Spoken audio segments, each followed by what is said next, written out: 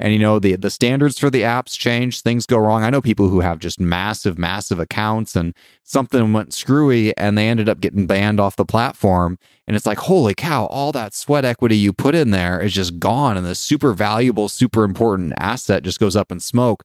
So the email list is definitely my insurance policy there. And if you're a writer and you don't have an email list, you need to start one right away and you need to be consistent with it. Just keep that going every week. It'll be the best thing you ever do. Welcome to the Become a Writer Today podcast with Brian Collins. Here you'll find practical advice and interviews for all kinds of writers. My guest today is James Breakwell. He's a professional comedy writer. He's the father of 4 girls. He's written a series of parenting books, which we'll get to in a moment because they're not your usual parenting books. And his upcoming book is called How to Be a Man, whatever that means. Welcome to the show, James. Hey, thanks for having me. I'm excited to be here. So, James, you have a pretty big following on Twitter. You have over 1 million followers, and I suppose you've done something that is a bit different to what authors usually do. You built up a following on Twitter first, and then you've kind of expanded that out into some other platforms. Could you give listeners a flavor for how you did that and how you got started? Yes, that's exactly what I did. So originally I thought I would make it big in newspapers, and we all know how newspapers are going. So clearly I had great visions of the future. Down the drain. Yeah, I didn't have the best life plan. I was only at a newspaper for a year though, and I couldn't stand it. I had to bail. So I got out and I started just writing on my own in a blog, and I did that for a decade, and I couldn't get anybody to read it. And finally I joined Twitter to try to promote the blog, and I thought I'd just share links, and nobody clicks on them. And I realized, Twitter's its own thing. Like, you can't just put out links, you got to write jokes for Twitter. And so I started writing jokes, and Twitter gave me something I never really had before with the blog. It gave me feedback that I could get immediately. And if a joke was good, people would share it and like it. And if it wasn't good, they wouldn't share it, and it would just fade into obscurity. And that's how I learned that what people really liked was jokes about my kids. And so I went all in on that, and I just started, writing just tons and tons of jokes about my kids, about conversations they had, things like that, and treated it like a job. And I slowly built it up to about 200,000 followers over a few years. And then BuzzFeed swooped in and wrote an article on me, and that article went viral, and in turn made my Twitter account go viral. And then within a month or two of that, I had an agent and I had a book deal, and everything kind of turned around. It all exploded from there. But yeah, starting out, my plan was always to get the audience first and get the book deal later. It seemed like everybody else was practicing query letters and trying to get the book deal first. And it turns out that you can't even do that for nonfiction. For nonfiction, you have to come in with the audience first. So it turns out the way I stumbled into was actually the only way I could have made it. So it worked out okay. Worked out very well. Yeah, I'm just reading some of your bits here. One of them is, what do you think of those? 6-year-old. They're pretty, but they will die. Metal to the core. I'm probably not doing it justice compared to how you could do it. But I never read them out loud. I think you're doing great. I love hearing them in a more sophisticated accent. I just sound like a Midwesterner when I read it. So you've given it some class. Yeah. I think I skipped a bit. Your daughter was pointing to flowers. Yeah, to the flowers. That makes a little more sense with that in there. Yeah. So does it take you long to write a bit like that, or do you write many in a given day? I try to write 3 or 4 in a day, and it just depends. It depends how much my kids are around and what they're doing. So my tweets are a mix. Some are completely true. Sometimes it comes out and they just say something. There's a quick back and forth. I'm like, I could fit that in a tweet. That's amazing. More often, they do something that's a little weird or quirky or irritating. And I think, how can I kind of compress that? I don't want you to hear the last 20 or 25 minutes of my life.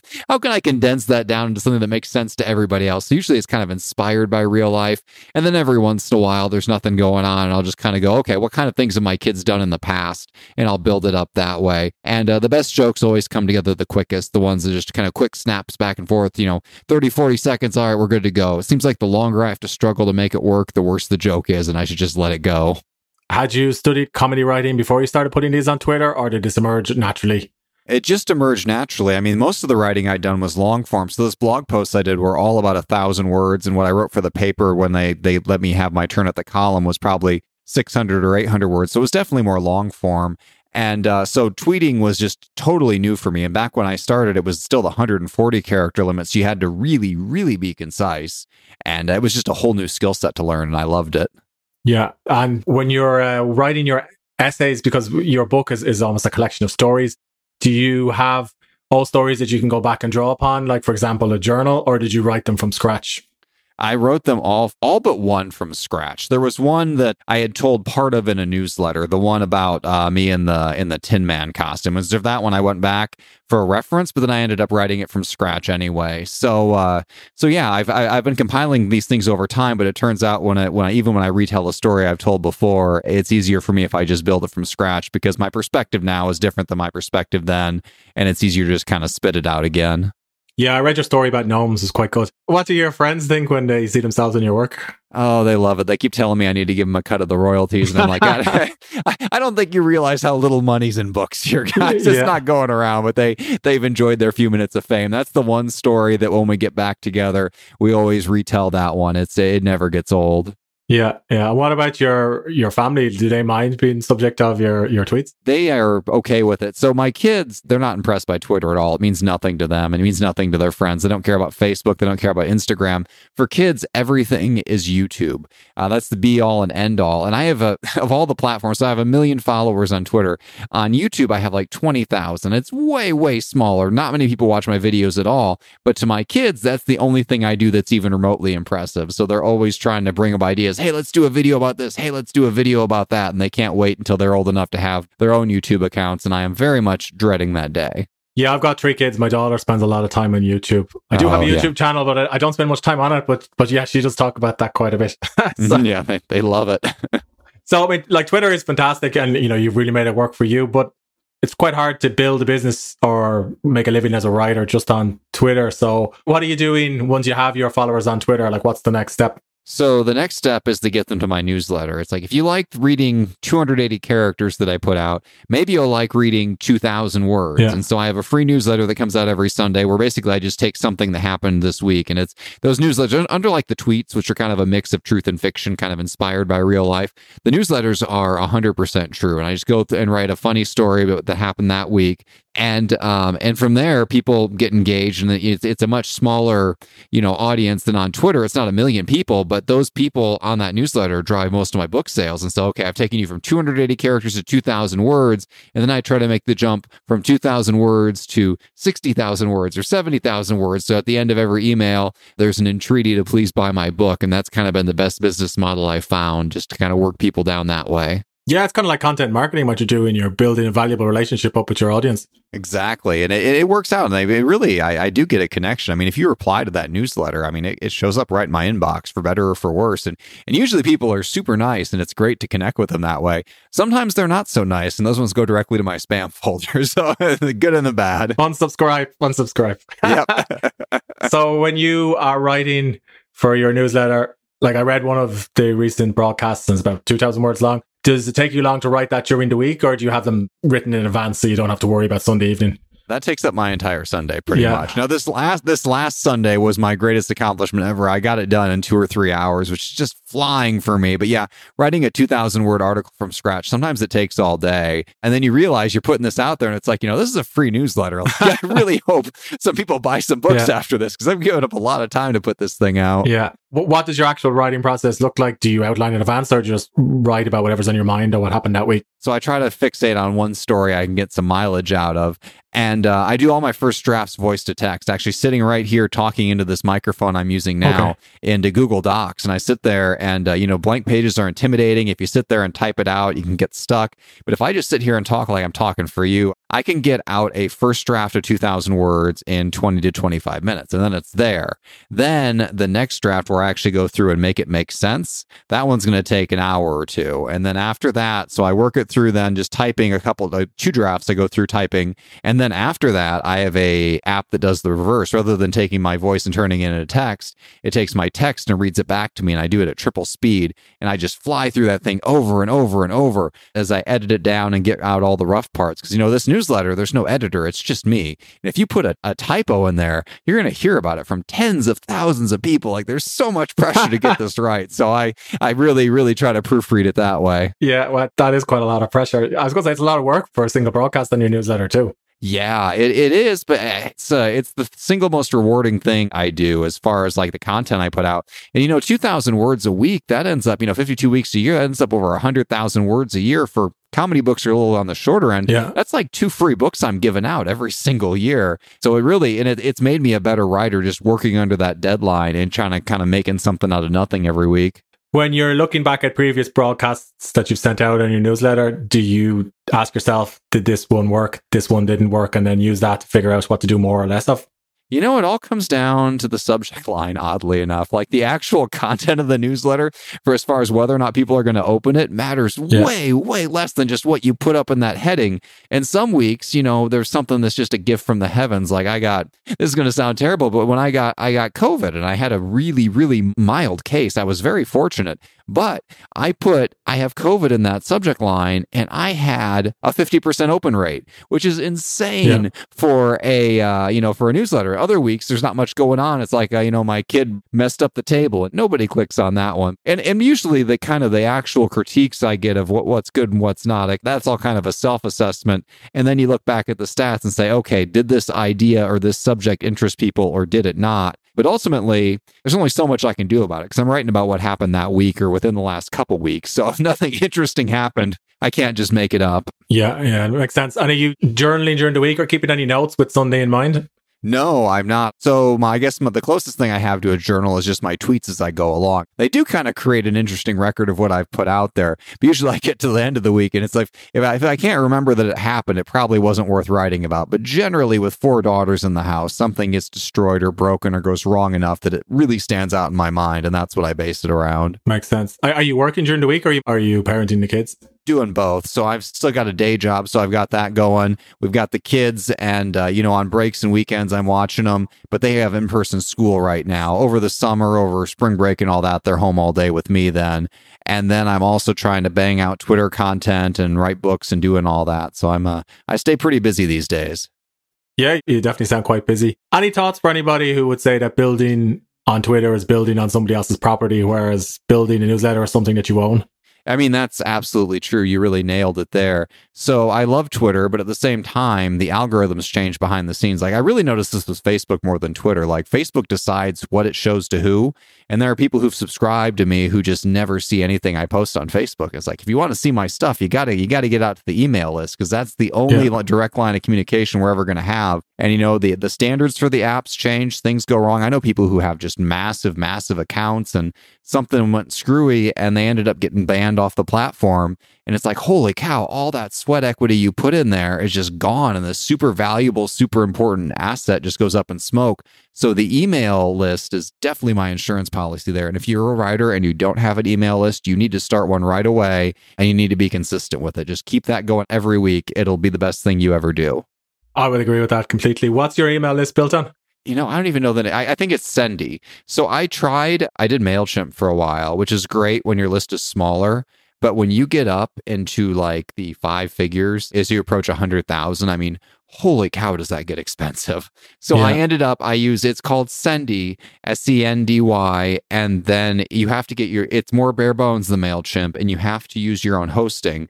So I had to get in touch with somebody who knew more about computers, and it runs on the Amazon Web Services. So it's those 2 things integrated together, and that's what I use to send it out every week. Yeah. I started with MailChimp as well, but I left for similar reasons. But these days I use ConvertKit. Find that's quite good for creators. It's really easy to use too. Oh, cool. What was the name again? ConvertKit. ConvertKit. Okay, I might have to look into that one. Yeah, no, I'd recommend checking it out. It's actually built for authors as well, so it's got some good tools for book launches and so on. Which actually brings me to my next question. So you've getting ready to write your new book, How to Be a Man. Did you go back, or whatever that means? Did you go back and look at your broadcasts and say, this is going to work as a chapter, this isn't? Or did you decide to write it all from scratch? I really thought I was going to pull more from the newsletter, and it ended up I didn't. I took part of one story, the Tin Man story, and that's in there. But everything else was just kind of from scratch because most of these stories, in fact, almost all of them, they predated the newsletter. They predated Twitter. They're from my earlier days when I just didn't have any audience and the only person I was talking to was myself.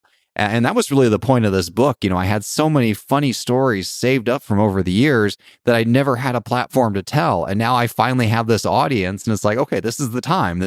These aren't parenting, stories for the most part. There's some parenting stories in there. They're not, this is a little bit different than what I usually done, but this is the, the best stories I've saved up over the years. Let's find a place to put them. And this was the book. This was the time to get that out. Who would you say the book is for?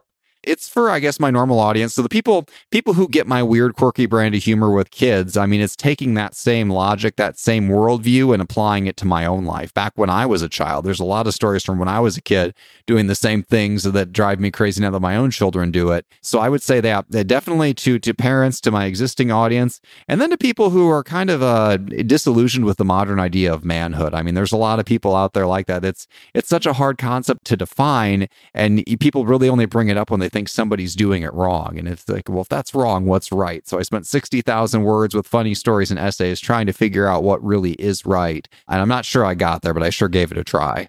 Did you go through much of an editing process for the book? Yes, very much so. I have a great editor at Ben Bella Books, and she really goes through line by line to make sure every joke works exactly like I want it to. I really have to fight for the stuff in there, and our conversations going back and forth about some of the absurd premises I have in the book, are just out there. I remember one of my previous books, How to Save Your Child from Ostrich Attacks, Accidental Time Travel, and anything else that might happen on an average Tuesday. Like, you get the notes in the Microsoft Word document. One of the things I mentioned was arm wrestling a T-Rex on a sawed-off tree stump, and she's like, well, you can't do that because they don't have saws. And I'm going like, okay, this is a premise on time travel and arm wrestling a dinosaur, and our problem is the lack of saws. And it's like, what other industry would you ever have this conversation in? There's just so much funny behind-the-scenes stuff that happens like that. Yeah. And when I've gone through several rounds of edits with your editor, do you start showing it then to some of your ideal readers? I don't generally send it out to readers too much. I send it out to people in the media, people with podcasts like you, people with blogs. But as far as the readers, the first taste they get of it is generally when the book comes out. I don't do a lot of beta readers or anything like that. So I guess I really put a lot of faith in the editing staff and then in my own abilities, just because I kind of figured out what works and what doesn't for my audience by this point. So I don't worry too much about that early feedback. I just try to make the best product I can. So the book is out in June 2021, around the time of this podcast episode. Are you also going to be still writing while you're working on promoting the book? Yes, I'm always writing new projects. I just actually recently sent through a science fiction manuscript that got picked up by Rebellion Books in the UK, and that's going to come out next year in the either spring or summer. And I was deep into edits for that while I was running around promoting this book. I was very busy there for a little bit, and I think I'm going to try to keep doing that now. I've done a lot of nonfiction books, I've done a lot of comedy books, and now I want to kind of pivot into some fiction and see if I can't make a toehold there. Okay, and is that going to have your kind of quirky sense of humor as well? Yes, it very much has my quirky sense of humor in there. It comes through all the way through every page, but there's also, some serious parts too, because it can't be. So it's an adventure. It's funny. It's got all that stuff, and hopefully it kind of gives people a different perspective on what I'm capable of as a writer. Had you always wanted to write science fiction or fiction? Yeah, it's always been bouncing around in my head. So my first love is always going to be comedy writing. But as I did it, and I think everybody who writes, they always have these, grand stories that build up in their head over time. And you kind of just keep adding to them and editing them. And I mean, this was up there for years. And finally, it came a time, it's like, I got to just put this down. I got to take a chance. So this was my thinking about it for a decade, finally time to write it down story. And I was just fortunate enough to find somebody who believed in it as much as I did. Fantastic. So just to go back then to How to Be a Man, like, have you read a lot of books in the parenting genre? Because there's not many.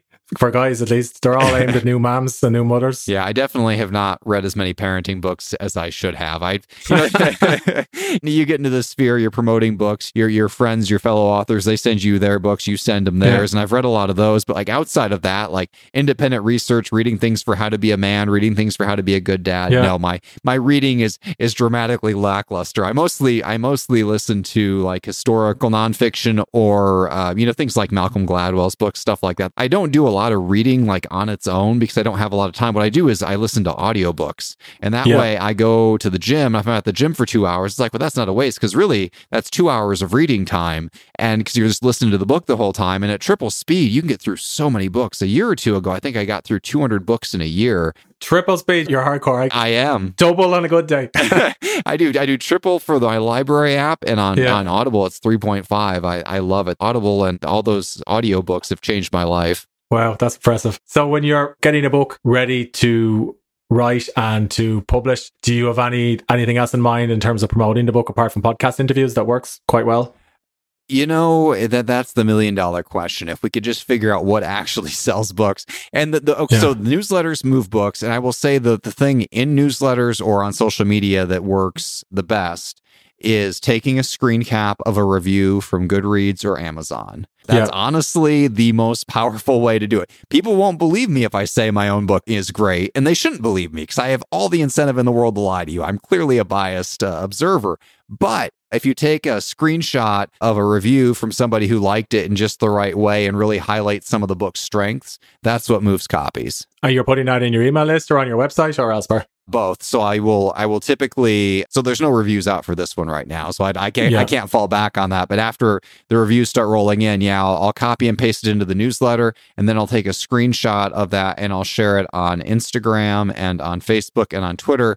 And the other thing you have to be careful of when you do that is generally on most of the platforms, you should not post a direct link to where to buy the book. Like, it makes all the sense in the world. You're like, well, I should post a link so they don't have to take that extra step. People won't take that extra step if I don't have it there. Well, actually they will. And if you put the link, the algorithms on the social media sites bury that post. This comes all back to not controlling the platform. So if you put just a link in there, then, hardly anybody's going to see it. Hardly anybody's going to click. But if you put just a media file, an image of that, and then you say, go click the link in my bio or see the link in the top comment, then people will do it, or they'll go to Amazon or their favorite retailer and type it in. So links don't generally work, but screenshots do, for what it's worth. Because they want to keep you on their platform, I guess, rather than having you leave. That's a good insight. I never thought of it that way. But links are like the kiss of death for any engagement. It's really weird how it works. What about Instagram? It seems like the bits that you write for Twitter would work very well over there too. Yes, I finally have started just everything I put on Twitter. I take a screenshot of it, make it square, and put it on Instagram. The nice thing over there is there's no character limit. So like last week, I had one of my most successful weeks ever for my newsletter. I just took the first couple paragraphs from it and just put it all in the description for a picture of my kid doing something that was in that newsletter. I said, for the rest, click the link in the bio to subscribe. And I got a huge positive feedback from that. I got a bunch of subscribers. So I'm going to try that again in the future to see if I can't get more engagement that way. Do you worry much about hashtags? I have never used hashtags effectively, and that's probably to my detriment. People on Twitter, hashtags do not work. I mean, anybody who's used, outside of like very specific examples, like if you want to get picked up by a news article searching for something, and those don't really gain you anything long term. On Instagram, I think hashtags might be more effective, but I have not used them effectively, and that's probably holding me back. But my old Twitter habits die hard. Yeah, no, makes sense. I suppose to step back to when you were writing your first book and you started sharing a lot of your work online, did you have any self-doubt at any point about, revealing stuff from your personal life, even if it was a little injected with some color? Yeah, that was something actually I ran into. So my first book was called Only Dead on the Inside, A Parent's Guide to Surviving the Zombie Apocalypse. And that wasn't actually the book that publishers wanted me to write. They wanted me to write the book called, Stuff My Dad Says, although you put the word stuff in the title. They use the swear word. But basically they wanted just a book of funny things my kids have said. And I'm like, I can't put out that book because, some of this stuff is true. So some of it's absolutely true, but some of it's exaggerated. Some of it's made up. It's all mixed together. And after a while, I don't remember what's what. I don't want that to be my introduction to the world. So I took a step back and said, okay, I need to, rather than having a book that's some truth and some lies, I need a book that's 100% lies. And that's how I ended up writing a Parent's Guide to Surviving the Zombie Apocalypse. Because as far as I know, a zombie apocalypse has not happened yet. Although oddly enough, that book about zombies and parenting is considered nonfiction. Yeah. It's in the nonfiction sections everywhere. It goes on nonfiction lists. So that was a little bit of a surprise. Yeah, I know you mentioned you're going into fiction and into science fiction next. Do you think you'll come back to nonfiction at some point, or is it too early to say? Nonfiction will always be, the humor writing will always be my first love. Like, that newsletter is never going to stop. I'm going to keep doing that. I'm going to keep telling those funny stories. That's by far the most validation I feel, is getting that newsletter out the door every week. But I definitely want to keep going with fiction as well. They kind of exercise two different parts of your brain, and they allow you to be a little more free. You're not constrained by what's actually happening, and that opens up a whole new universe of possibilities. So I hope to do both. I really do. Are there any particular comedy writers that have been influences on your work? Yes. So early on, I wanted to be the next Dave Barry. That's why I got into newspapers. And it was a very bad idea to do that. And it turns out I thought Dave Barry went into, journalism and worked his way up from the bottom. And it turns out that's not what he did at all. Like before I based my career on somebody, I probably should have researched what he actually did. But I do love his writing. I love David Sedaris too. I think he's one of the funniest writers out there. Yeah, I was going to say David Sedaris reminds me a little bit about what you're doing, because he uses everyday experiences as well in his work. Yes, he does. I think he's got a lot more heart in his writing than I do. I'm more on the comedy side, and I need to get more into that heart and that vulnerability space that he's in as well. And this book is really my first step in that direction. This is the first book I put out that has like super personal stories about me. And there's one entire chapter in there that's not comedy at all. It's just kind of about a devastating experience my wife and I had. And I was really nervous about putting that in there, but I included it, and I think it made the book stronger.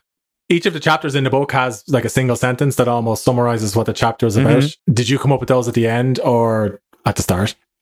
Both. So some of them I started like, here's the central premise starting it. And then I get to the end and like, okay, I didn't fit that premise at all. I'd have to go back and change it or modify it. Yeah. And there were a couple chapters where we didn't get that first sentence until like the last stage of editing. It's like this should have been the first thing we locked down, but it ended up being the last, just to try to, because it's hard to sum up everything in one sentence. I'm used to, it's easy to write a book of 60,000 words, but sometimes it's hard to summarize 6,000 or 7,000 words in just 8 or 9 words in that one little concise sentence. It is. Did you ever consider putting any tips for the reader at any point into the book? Like a lot of nonfiction these days tends to have takeaways or tips or some sort of advice. Yeah, and I had the tips in a lot of my previous books, all 3 of the ones that were meant for parents. And this one, I wanted to get away from that more. This was more general guidance. This was kind of a broader perspective on life and everything in it, and rather than kind of a step-by-step how-to guide, despite the fact that it says how to be a man right in the title. That's really not what it ended up being. Yeah. So yeah, I took a step away from that for this book. Yeah, and the book has a really distinctive cover. It's really good. It's bright yellow, and there's a picture of a guy deadlifting a bar. Did you come up with that yourself or work with your... That was the design team. They sent me a few options, and when I saw that one, I laughed right away, and I knew that was the winner. If it could make me laugh after, I've been dealing with this book for a year and was already sick of it, then I knew that was definitely a winner. Yeah, fantastic. James, where can people find more information about you, or where can they read your book? You can find me at explodingunicorn.com. You can sign up for my newsletter right through there, and you can also find links to all of my books. You can find me on Twitter at explodingunicorn without the E, and you can find that book at any online retailer you want at the start of June. And again, it's called How to Be a Man, whatever that means, Lessons in Modern Masculinity from a Questionable Source. Thank you so much for having me. I hope you enjoyed this week's episode. If you did, please consider leaving a short review on the iTunes store or sharing the show on Spotify, Stitcher, or wherever you're listening. More reviews, more ratings, and more shares will help more people find the Become a Writer Today podcast. And did you know for just a couple of dollars a month, you could become a Patreon for the show? Visit patreon.com/Become a Writer Today or look for the support button in the show notes. Your support will help me record, produce, and publish more episodes each month. And if you become a Patreon, I'll give you my writing books, discounts on writing software, and on my writing courses.